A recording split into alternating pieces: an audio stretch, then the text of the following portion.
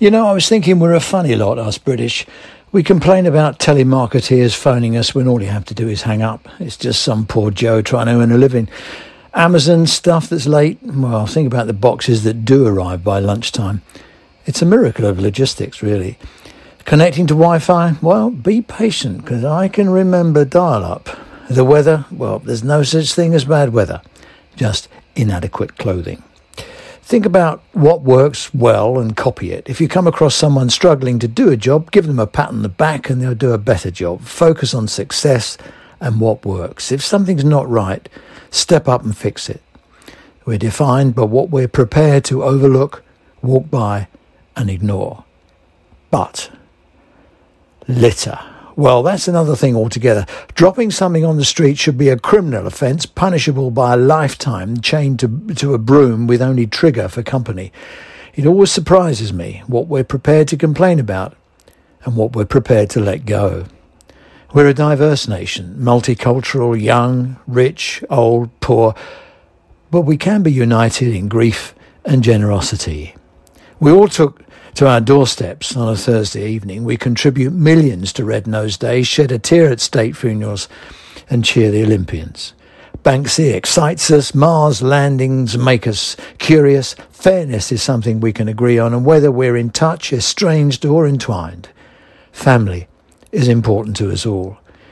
We get cross as a nation, cruelty to animals, drug dealers and the plight of tiny underweight babies with flies crawling into their eyes in the arms of their shell-shocked mothers. All this is why it intrigues me, why we are so supine, so horizontal, so relaxed about the criminal neglect of our older people. There's a gap between the number of vulnerable people who used to get support from local authorities and those who now don't. Local authorities, short of money, pushed up their eligibility criteria, and now we have approaching 1.5 million people wandering around the system with no help. Refugees in our own country. We wonder why A&E gets chock-a-block. Care home operators who have OPCO-PropCo deals like retailers and hotels and restaurant companies, they strip out their profits to pay rent for the buildings they occupy to companies that are effectively the owners and operators in different parts of the same company, usually based in tax havens. David Behan, who sits with the board of NHSE, runs HC1. It's reported 2/3 of his homes are owned by sister companies in Jersey and the Isle of Man. The provider's operating company, HC1 Limited, made a £6.5 million loss in 2018, but paid out an estimated $40 million in rent to offshore firms. Illegal? No.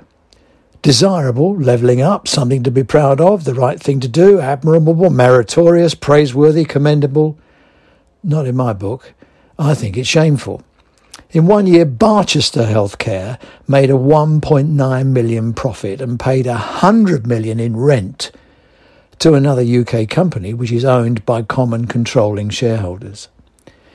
Invest more in social care? Don't expect it to pay for better care and better wages. Expect it to end up in Jersey.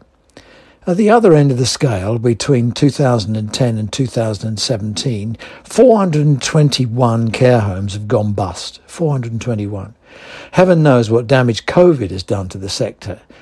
There are no reliable estimates of the number of people who are required to sell their homes to pay for care. To guess, well, I'd say it's about 50,000 or more. Domiciliary care, where to start? Lack of funding, poor wages and 47% staff turnover. Why call it care? No one cares. This callous government, full of promises, is willing to see the sector corrode and implode. The IHSCM has a working group preparing a hard-hitting report on fixing social care. They need your help as a professional in the sector, a user of the system or an informed observer. They have a 3-minute survey and it looks at options, solutions and choices. Please click the link in the e-letter today and take part. Please do it. This is a big issue, but we don't have to make it bigger. We just have to make it the focus of our attention. Thank you very much for listening. This podcast has been made possible by a generous education grant from THC Primary Care. Thank you.